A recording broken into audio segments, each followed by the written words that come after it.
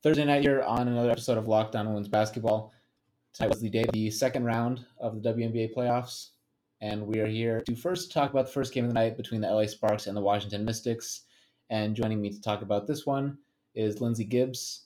Lindsay, not not a very close game, but what are the biggest things you're taking from this one? Yeah, I mean, it's all positive from the Mystics' end. I think they broke the third seed curse that we've seen take down the number three seeds the past few years. It's a really tough position, to have your very first game be a single elimination game when you're the third best record in the league. You worked so hard. You have a single elimination game and you're going it's a team that has some momentum on their side, who's just won their first game. So I think it's just a really awful position, but the Mystics came out focused from the beginning, and about midway through the first quarter, they took over.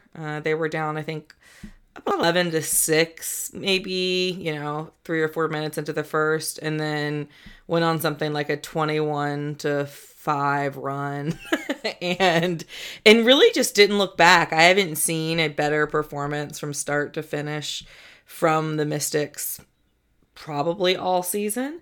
They didn't take the foot off the gas. They had 6 players shooting double digits, all 5 starters, plus Tiana Hawkins, who had 10 points in about 5.5 minutes in the first half. So it was really great to see. They had a season high 28 assists. They usually just have their average is 17 assists per game. So the ball movement was just spectacular.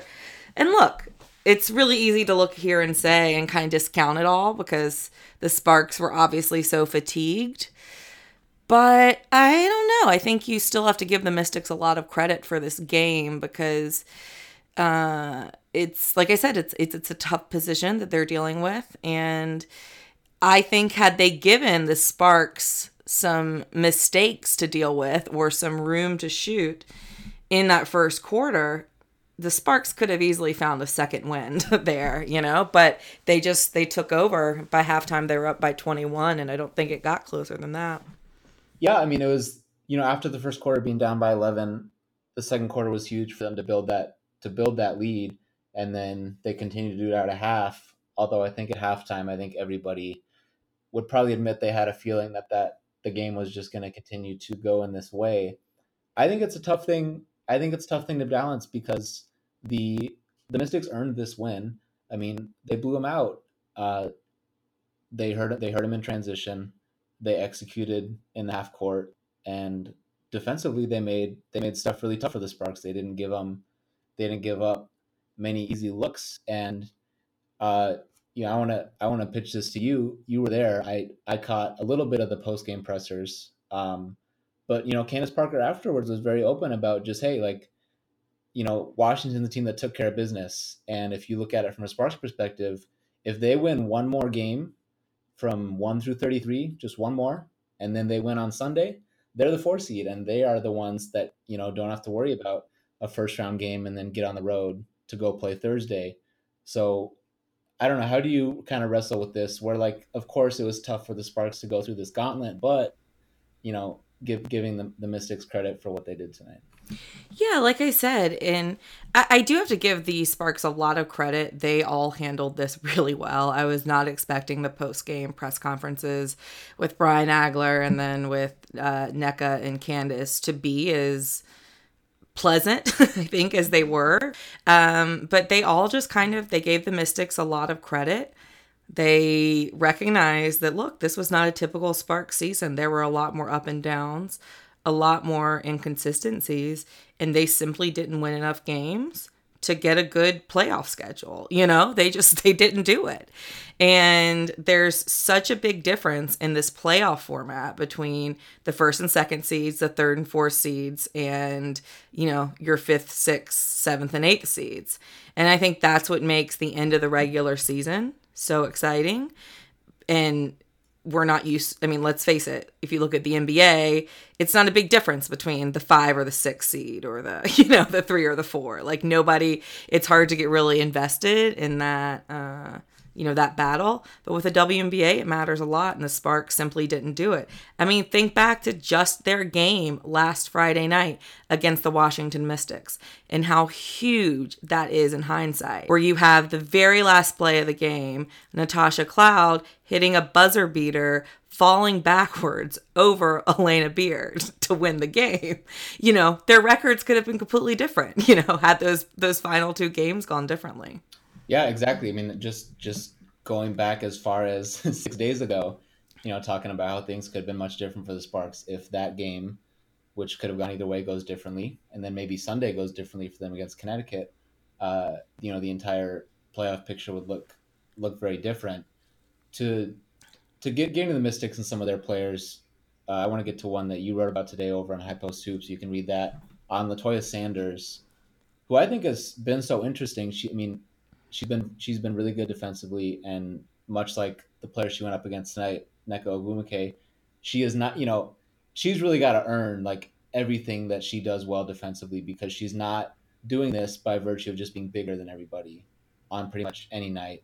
Right. And then offensively, she gets good stuff around the basket. Sometimes she'll get a guard and she'll post them up and score. But I mean, her shooting. I mean, everyone loves to talk about stretch bigs, but I mean, Latoya's doing it from 16 feet. But if she's gonna make 50-some% of those shots, like it just really takes them to a whole nother level.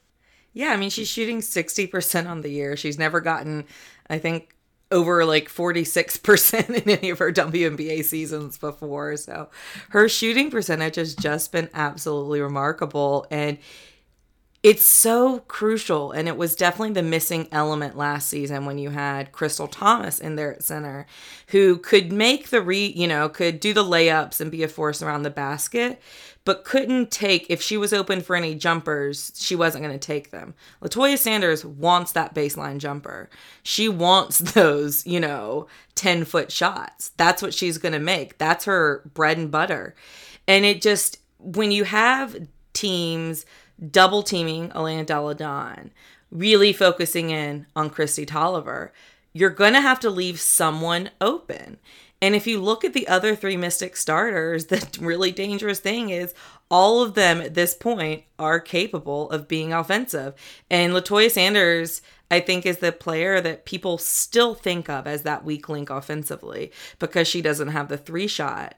But she's not. She's their go-to. I mean, Delle Donne just raves about Sanders' efficiency. And as I say, if Delle Donne's raving about your efficiency, you're probably doing something right, because she's one of the most efficient players there is.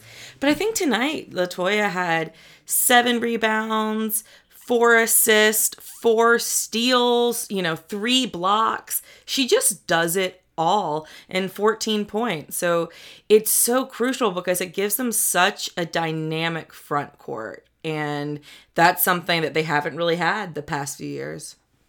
Absolutely. And I mean, there you can draw a straight line from what we saw tonight to some of their struggles in the semis last year, where they went up against a juggernaut in the Lynx the way they were playing. But one of their biggest issues was there were people that Minnesota was able to leave open, and they didn't have to pay much of a price for leaving those players open. And now, approaching the Mystics in that same way, it doesn't look like, from what we've seen so far, that is going to be something that now their next opponent, Atlanta, is going to be able to do quite as easily. And I think another player that we've seen that with is Natasha Cloud, shooting a career high 38% from 3 on most attempts of her career. And tonight, I mean, there were 2 possessions. Elena Delle Donne has the ball in the post, and Cloud's defender left her to go guard Delle Donne, and she just threw the ball right back to her, and she nailed 3s both times. And it looked like the Sparks wanted that. They weren't in any rush to go send a third person over to Cloud. They just kind of let it happen. And if she makes those shots, I think that's another kind of thing where just, whoever they're playing like that team's going to lose. Yeah. No, it's absolutely. I mean, I think I've said this in our, our High Post Hoops Slack chat a lot, so I think people are sick of it, but I really do think that both Sanders and Cloud have really great cases for the most improved players of the year, and it's the big difference between the Mystics this year and the Mystics last year. I mean, Natasha Cloud was pretty much told at her exit interview last year, you're going into a contract year and you weren't good enough this year, I mean, Mike Thibault is really like she's a big guard. She's a 6-foot guard, and that's the type of player that who's really good on defense. That's the type of player that Mike Thibault just absolutely adores, and he has certainly really embraced Tasha throughout the past few years. But he was pretty frank with her that she needed to be better. And she didn't go overseas. She stayed here, got healthy, and worked nonstop on her shooting. I mean, I remember this from training camp. She and Tiana Hawkins, so Cloud, Tiana Hawkins, Tiara Riffin-Pratt, and Elena Deladon had all been in DC for most of the off season and just working together nonstop. And they all raved about Natasha Cloud's 3-point shooting. And there were times this year where you didn't see it as much, but you see here at the end of the year, she's, I believe, shooting 12% higher from the field than she's ever shot in her career, shooting 15% higher from 3 than she's ever shot in her career, averaging a solid 8.8 points per game. I mean, if you have that from her and you have 10 points per game from LaToya, that's enough that you can't leave these people open.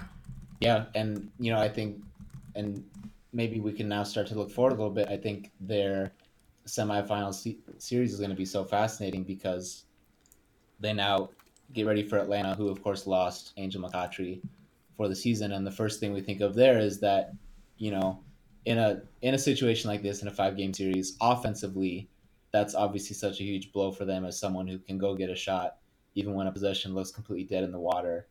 But even without Angel, Atlanta still clearly has a lot of the top players that have contributed to them being the best defense in the league this season. So, as you look forward to this series, what do you think what is Atlanta going to try to do in trying to slow down this Washington attack? I mean, Atlanta loves the high pace, so I don't know that Atlanta really wants to slow down the pace of the game at all. It's going to be fascinating. One of the things that was so apparent today in the Sparks matchup, of course, there was fatigue, but it was just glaringly obvious that the Mystics team was faster and more athletic. And Atlanta's another team that I think of as just being very fast and very athletic. And, a lot of really dynamic players, some younger players, and they, just really liking this fast pace in transition, defense first, but also, high scoring games. And I think we're going to see, since the Mystics are really hitting their stride right now. I mean, look, the Mystics won 8 in a row after All-Star, and then the regular season finale, but you never want to say you can completely throw out games, but that the second half of that game, they already knew that they couldn't get the 2 seed. It was Lindsay Whalen's final game against the Lynx, and they pretty much had their second unit in the whole time. So, I don't really think of that as like a bad loss. And then you saw them win today, so they're on a roll. And it's been maybe about a month since they faced Atlanta. I think they faced Atlanta right after All-Star and actually beat them. They're one of it, they gave Atlanta a rare loss the second half of the season.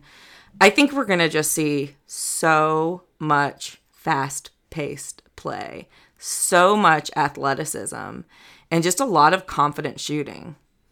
Yeah, and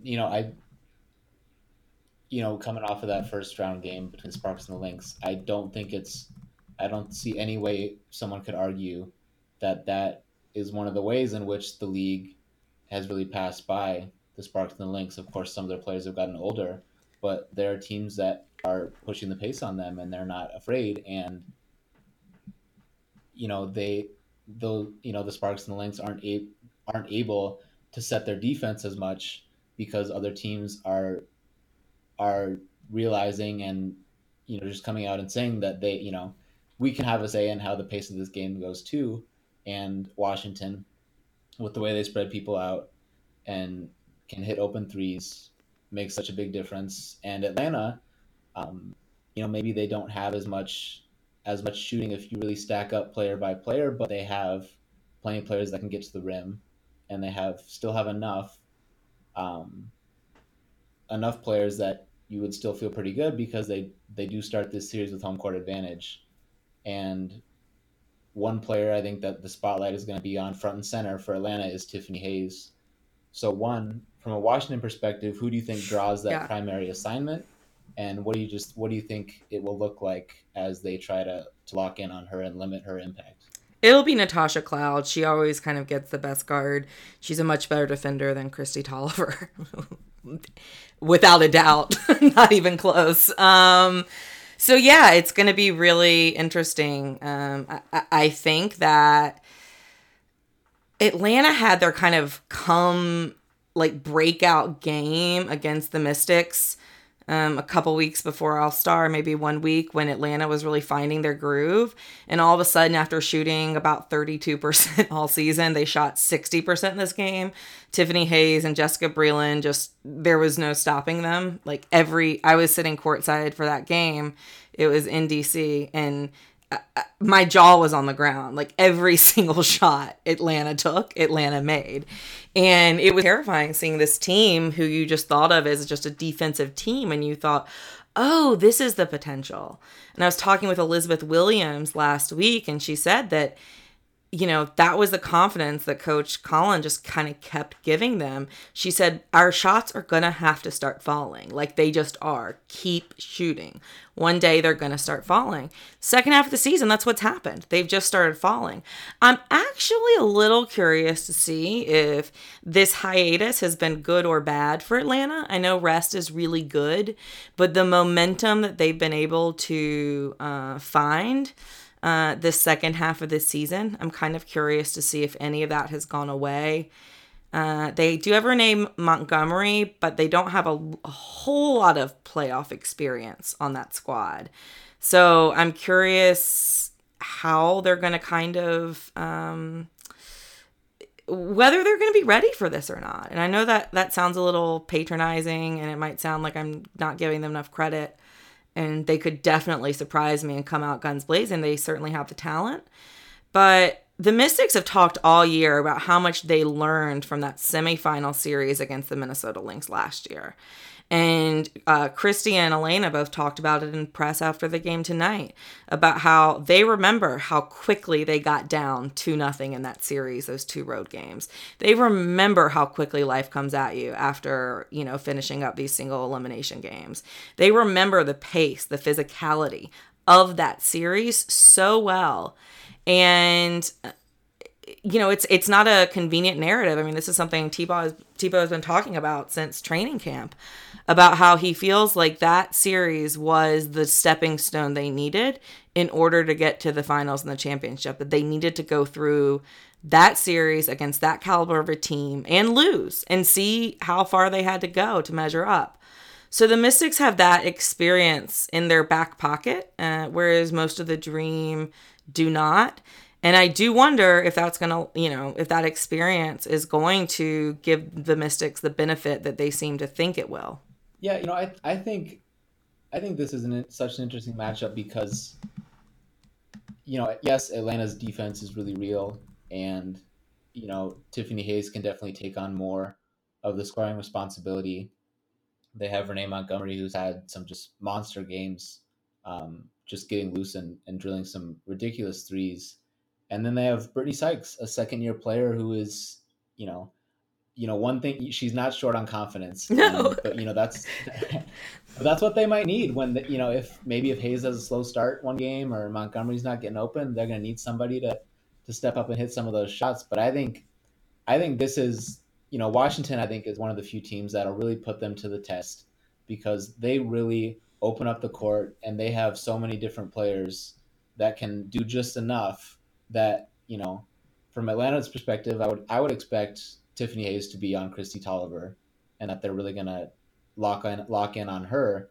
But they have Natasha Cloud who can get downhill and get to the rim, and another name we haven't even brought up yet, Ariel Atkins, who Right. I was about to say, yeah. I mean, any other year, rookie of the year. Like potential. yeah, I always joke with people that no coach or GM would actually do this, but I mean, Mike Tebow, I this is one you're going to be able to talk about for years and years and years. I mean, the number 7 pick is a legitimate starter, two-way wing that contributes on both sides of the basketball for a playoff team. I don't think you can really hit that storyline hard enough, and I think she wasn't even invited to the draft. She wasn't. Yeah. Yeah. She wasn't even one of the players the WNBA invited to the draft, and now she's a starter in the semifinals. Like, that's ridiculous. Yeah, that's a really good point. And something else I think with this Washington team that's so interesting is, you can get into semantics with this, but Washington, I think I might feel the best about of any team in the league with their depth, specifically because they have players in the context of how they want to play with their starters. They have players off the bench that can come in and they can still play the same way. You mentioned Tiana Hawkins with her shooting. Exactly. Ariel Powers is a player with that plays a lot of confidence. That can really be a player to give them a boost off the bench. Tierra Ruffin-Pratt, her role's been really scaled back, but she still does the same stuff, even still in that role. She's still one of the best defenders in the league. She really is. And she sped up the release on her jump shot. It looks a lot better this year. So much better. And, a player that barely played today, Monique Curry, say what you want. Some people may say, she's too old to contribute, but she, if you have to call her name, I imagine Mike Tebow feels pretty good that she's going to hit her open shots. If she's open, she won't be afraid to drive to the rim, and she's going to be where she's supposed to be on defense. And that's that's all you need from that role, right? So, no, it's really true. And looking at the depth of this team compared to last year, you have players who were getting minutes last year who aren't even on WNBA teams this year. And you have players who aren't even who don't get any minutes this year. Crystal Thomas, Shatori Walker, Myisha Hines-Allen, who are all capable. If there are a couple of injuries and they have to come into the game, nobody's going to be freaking out. They're complete, you know what I mean? Like, they are really good players. He's shortened us with the rotation to about 8 right now. So the 3 bench players he's going to on a regular basis are Tiana, Ariel Powers, and Tierra Ruffin-Pratt. He talked all season about, wanting to he needed to shorten his rotation. He likes shorter rotations during the playoffs, like a lot of coaches do. But every single player on this team every single player. Myisha Hines-Allen, if she had such a great start to the season that there's no way the Mystics, I think there's 1 or 2 games at the start of the season that if Myisha Hines-Allen hadn't been in there getting doubles, the Mystics wouldn't have won. And then they're not here later in the season with the 3rd best record in the league, So it's just kind of the snowball effect. Shatori Walker Kimbrough, Ariel Atkins got injured. They just plugged Shatori into the starting lineup because she has so many of the same skill sets as Ariel Atkins. They didn't have to change any of their game plans. And, they just kept on rolling. So they have so much flexibility with these lineups. When they do have really big bigs that they're going up against, which they really won't the rest of this playoffs. Like, that's something LaToya Sanders said to me. She said, in our warpath is not, unless they get the Mercury in the finals, there's not a Liz Cambage in the way. There's not a Sylvia Fowles. But when they do have that, they can get Crystal Thomas some minutes. She is that big physical presence. So there's just that flexibility in the lineup. I think it's really underrated. And the bench is kind of the bench had a few weeks where you would look down and they would score 6 points a game. It was okay because the starters are so good. But there have been Tiana Hawkins and Ariel Powers and Tiara Griffin-Pratt have been putting in some really solid minutes lately. The Mystics are about to go on the road to start this series. They have to play 2 games in Atlanta. And just to play devil's advocate and to look at this from both sides, you know, if a game does go south in Atlanta in one of these first 2, what's that look like? I guess what are the biggest issues that you would be worried about where a game maybe would go sideways on Washington? Is it maybe people still leave Cloud open and she goes cold for one game? Is it, is it somebody getting in foul trouble? What to just to play devil's advocate, what are the biggest things you'd be worried about for Washington where a game might go sideways? Yeah, I rattled by the pace in Atlanta, because we've seen that happen before, and and even though the Mystics love, when they're playing against a Sparks, a team that hates fast pace, they want to drive up the pace. Atlanta might be the only team that can kind of beat them quickness wise and speed wise. And maybe it's because I was there for that game that they played in July, right before the All-Star, where Atlanta just had them on their heels the entire game. And the Mystics defense was just atrocious. So I think that's what I would be afraid of, is the Mystics defense and discipline on defense just breaking down. Deladon and Tolliver are both obviously really big talents and really great talents, but they're not elite defenders. And that when that breaks down, when you have Ariel Atkins occasionally actually looking like a rookie, you can get in trouble. And there's no room in this Atlanta lineup. I mean, Atlanta's also has the bench depth. Atlanta also has the versatility in lineup.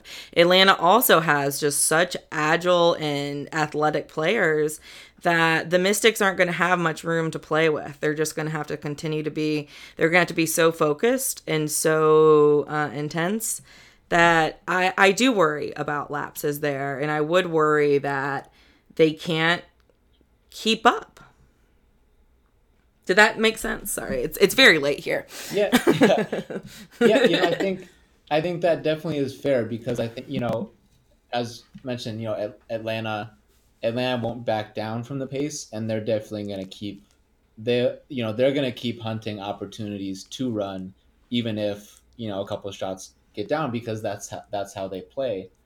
And being at home, and they're definitely well rested, so that won't be an issue. And they have some solid depth too, but they'll be able to get their best players a little bit of rest when they need to. So I definitely agree with that. I think that just if they lose Montgomery for a couple possessions in a row, she hits some threes. If Sykes gets hot and she really starts, a couple of the heat checks go in for her, and then when that happens, when other players hit shots, the extra sliver of space is all that Tiffany Hayes needs a lot of the time to get all the way to the rim, and to really carve people up.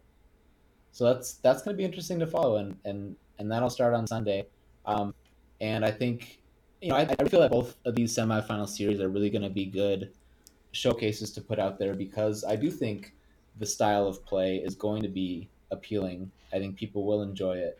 We mentioned Washington; they can really spread people out. They can shoot it. They've got Deladon who can score on anybody. Atlanta's got that signature player in Tiffany Hayes. And then the other series too, I don't know if you have any thoughts you wanted to share on that one, but I think Seattle Phoenix will be the same way, that they're really going to be able to get up and down when they want to. A lot of people that can hit big time shots, and it's not, there is no LA Minnesota, but I think there is a lot of bright spots to look forward to. Yeah, I mean, it's exciting. LA Minnesota set the standard, and the rest of the league kind of had to come up and match it. And this year we saw the rest of the league really step up to the plate. Yeah, LA Minnesota's level both declined a little bit for various reasons, but what we're left with is, I think, 4 teams that I'm really excited to see in the spotlight, and to get this chance. I don't see either series being a sweep.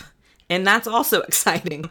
Semifinal sweeps recently. I think that I'm excited for Tiffany Hayes to get this big exposure, for people to really get to see her shine, for Elizabeth Williams to get the playoff spotlight, for people to get to see LaToya Sanders, and for Deladon to finally get, she did go to the finals in Chicago, but, and for Stewart, like, are you the face of the league? Is this the next step? This is your MVP year, presumably, we're guessing, and then to have a trio like Griner and Taurasi and Bonner taking center stage, and you've got to give Sandy Brundella just so much credit. I know you've written a lot about this, but just for what she's been able to do with this team since losing Sancho Little.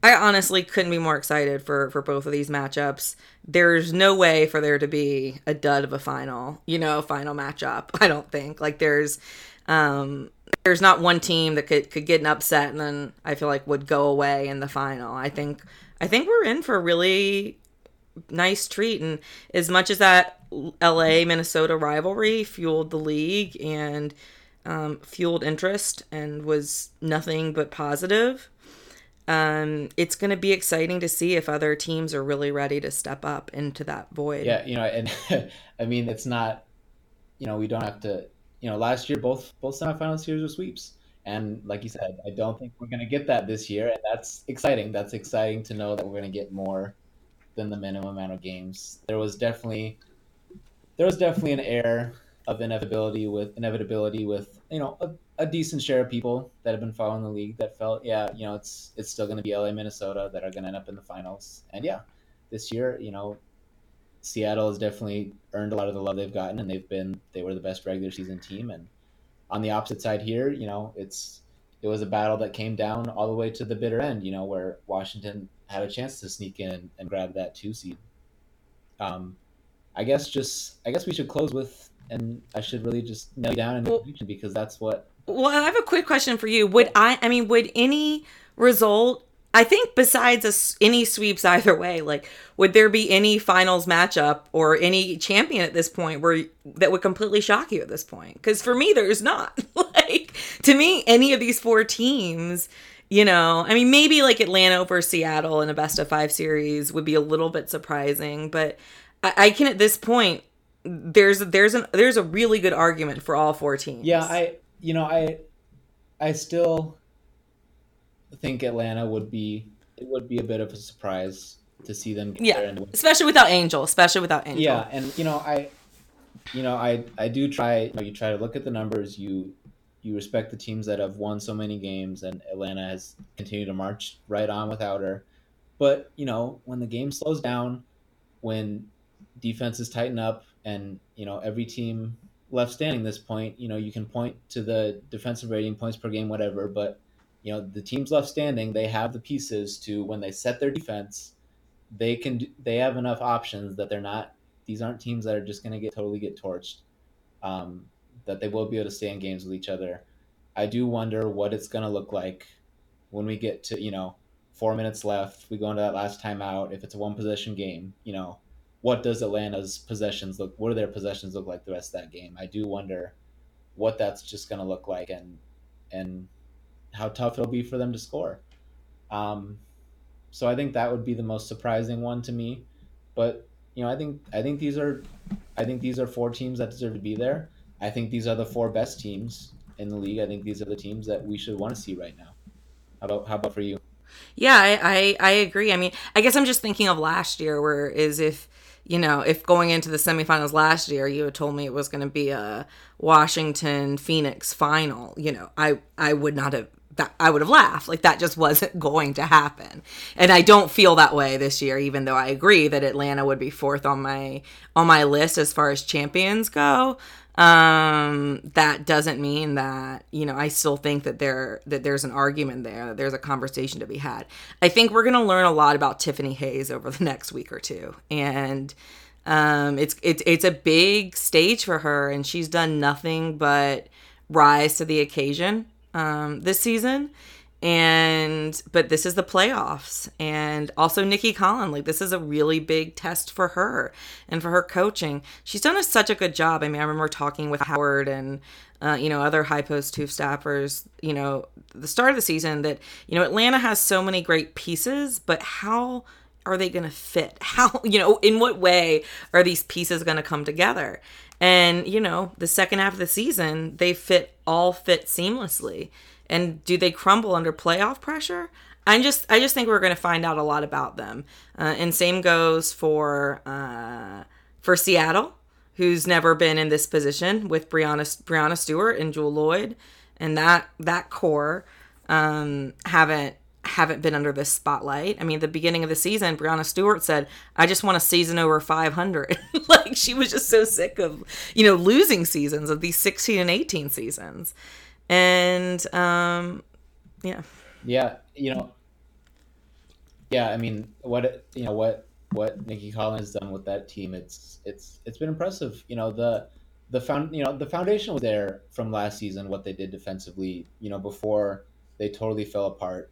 Pre All-Star break, they were a very solid defensive team, and obviously they added Jessica Breland, such a big piece, and Angel came back, and that's a lot of size to bring back to your defense, and Breland is all over the place, obviously, and as much as I talk, I don't want to beat that horse too much about end of the game, who's gonna get your shot, because what has really driven the success for Atlanta above everything else is they're moving the ball. Like the Yeah. ball's moving. Last season, a lot of times they were miserable to watch. I mean, it was miserable to watch that team So play miserable. Yeah. because the ball stuck, and yeah, by a certain point, it was clear what the destiny of their season was. But the ball didn't move side to side. There just wasn't much action going on, and that can be tough to watch. But now, when the ball moves, they have more chances for more people to get involved, to make plays, and we'll see what happens. The one thing Atlanta, I think, should feel good about is as good as Latoya Sanders has been. I think Della Don, even, I think, is a little underrated for what she does defensively. If I'm Atlanta, you're not terrified. There's not somebody 6'9" standing under the rim, and Right. that changes what you can do. Somebody like Tiffany Yeah. Hayes, she's gonna put her head down, and she's gonna really force the hand of the officials, and she's gonna probably get herself to the line plenty of times, and that may impact them. But and when the ball moves, Elizabeth Williams, who you brought up, Breland, I think that goes for them too, where they won't be afraid to try to make some plays and get to the rim themselves to force the issue. And the fun thing is, though, that goes both ways. The Mystics also don't have, that 6'9" person in there, so it just really opens things up a lot, I think, for both teams. Absolutely. And then on the other side, the last thing I want to say, yeah, it would have it would have been a surprise to see Phoenix make it through last year. And the thing that's just it's still so strange to think about is, one, that they got as far as they did last year, having to win two single elimination games, Yeah. which they also did in 2016. And but here they Yeah. are again, and although this time it probably shouldn't be as much of a surprise, because, one, Juana Bonner she's having an incredible season, She's and so good. that's somebody that's on the floor. But I mean, the minutes she's played. I mean, she played the whole game tonight. She played all 40 minutes. Oh my Um, God. and I mean, she's a legitimate third scorer for them. I mean, a lot of the plays they make, that Griner's going to set a lot of high screens for Tarasi, but when she has to get rid of it and she throws it to Bonner, it's not just that she can make a three, make an open jump shot. It's that, if she gets the ball, she can do something. If you're not right there on a solid closeout, like, she's gonna get all the way to the rim and do stuff. And then, the other key piece of that puzzle has been Breon January. I think you saw it Yeah. in that game tonight, and we're gonna see this in the Seattle series too. With her defending Jasmine Thomas, and maybe she won't guard Sue Bird. Maybe she'll spend more time on Jewel Lloyd, but if she is on Bird, in pick and roll, they don't have to bend their defense, because January's going to fight over those screens. She's going to stay in plays. She's not just going to get nailed by a screen and then suddenly you're playing 5-on-4. or worse. And I mean, that's another thing that's, it's not just about, by the numbers all season long, Phoenix wasn't the best defensive team, but then, you put them in this environment and, they've got two starters that weren't there last year. And that's, as good as Tarasi and Griner have been, that's really driven them to this point. No, you can't win with two players. I mean, we've seen that with, we saw that with Dallas this year. You can't win with just two players. You've got to have other pieces, especially this season, as dynamic as the league is. And, I mean, with the way they've played since moving Bonner to the 4, I mean, like Tarasi looks better than she looked like 6 years ago. It just doesn't make any sense. Like how good these players, how good she looks. And I honestly think we're in for a treat, and the only thing I can hope for at this point is enough caffeine to stay up for those late games. All right, well, I want to get out of here on this. Just where you're feeling, what do you think? What do you think are the two teams that are going to be left standing after these semis that are going to be meeting in the finals? I've said Mystic Seattle all along, so I'm gonna stick with that. But I feel less confident about Seattle right now, and it really doesn't have anything to do with Seattle. It just has to do with the trust that Phoenix seems to have in each other, and the trust that Sandy has like put in all of them. There's just something gelling, something special there. I mean, I watched a game earlier in the season where Stephanie Talbot wasn't even playing any minutes in a game against like the Indiana Fever, like she just was like a bench player that they were having. I mean, she was an afterthought on their team. Yeah, and all of a sudden she's making 3 DNPs. I think she got this season.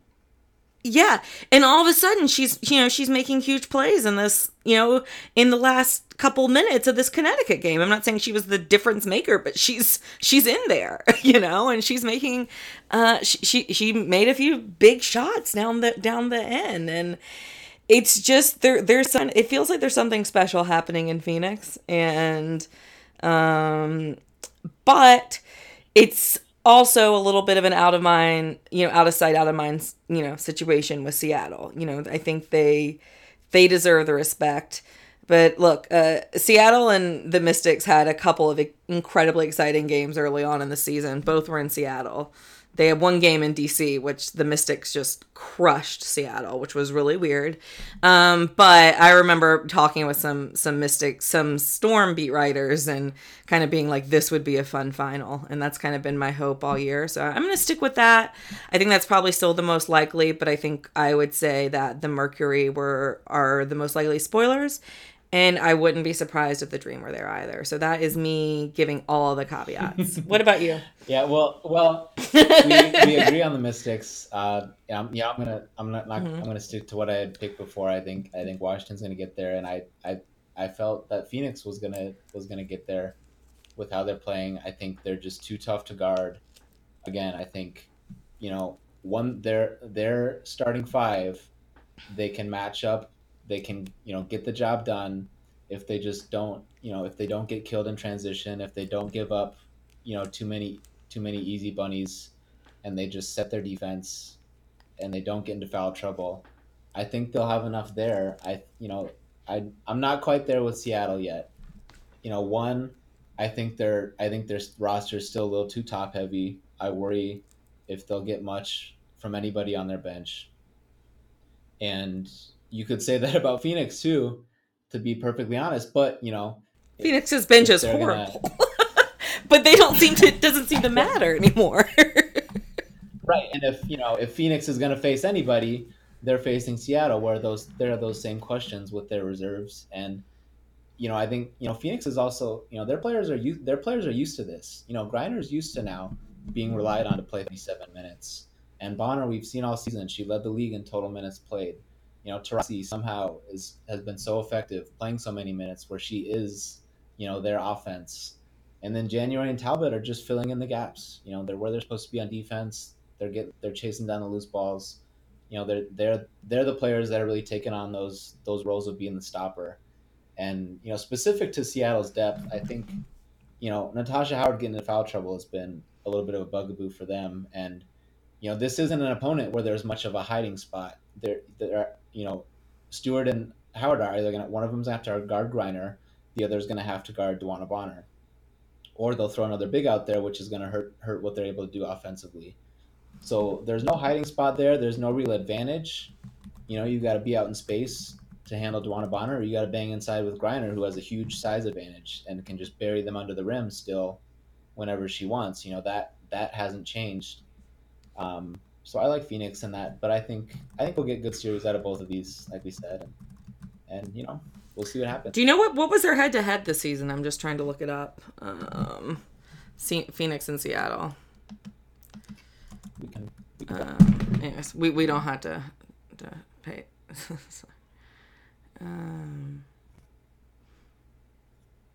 It looks like the Storm went 3-1, so that's interesting. But a lot of these were back in May. They've only played once since May, so. And that was a 102-91 Storm game.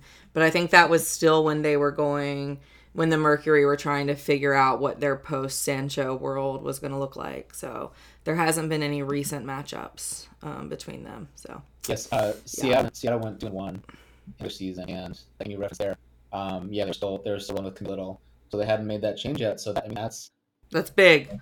Yeah, that's what I was wondering. Okay. All right, well, it is 1 a.m. here on the East Coast, Ben, so I'm going to go to bed because I have to be in the office in the morning. Okay. We totally understand. All right, Lindsay Gibbs, as mentioned, you can reach her on Latoya Sanders, and we have takeaways on tonight's game from you on that one? Takeaways are up already, so, we're good to go. All right, Lindsay, thank you for taking the time tonight. Thanks for having me.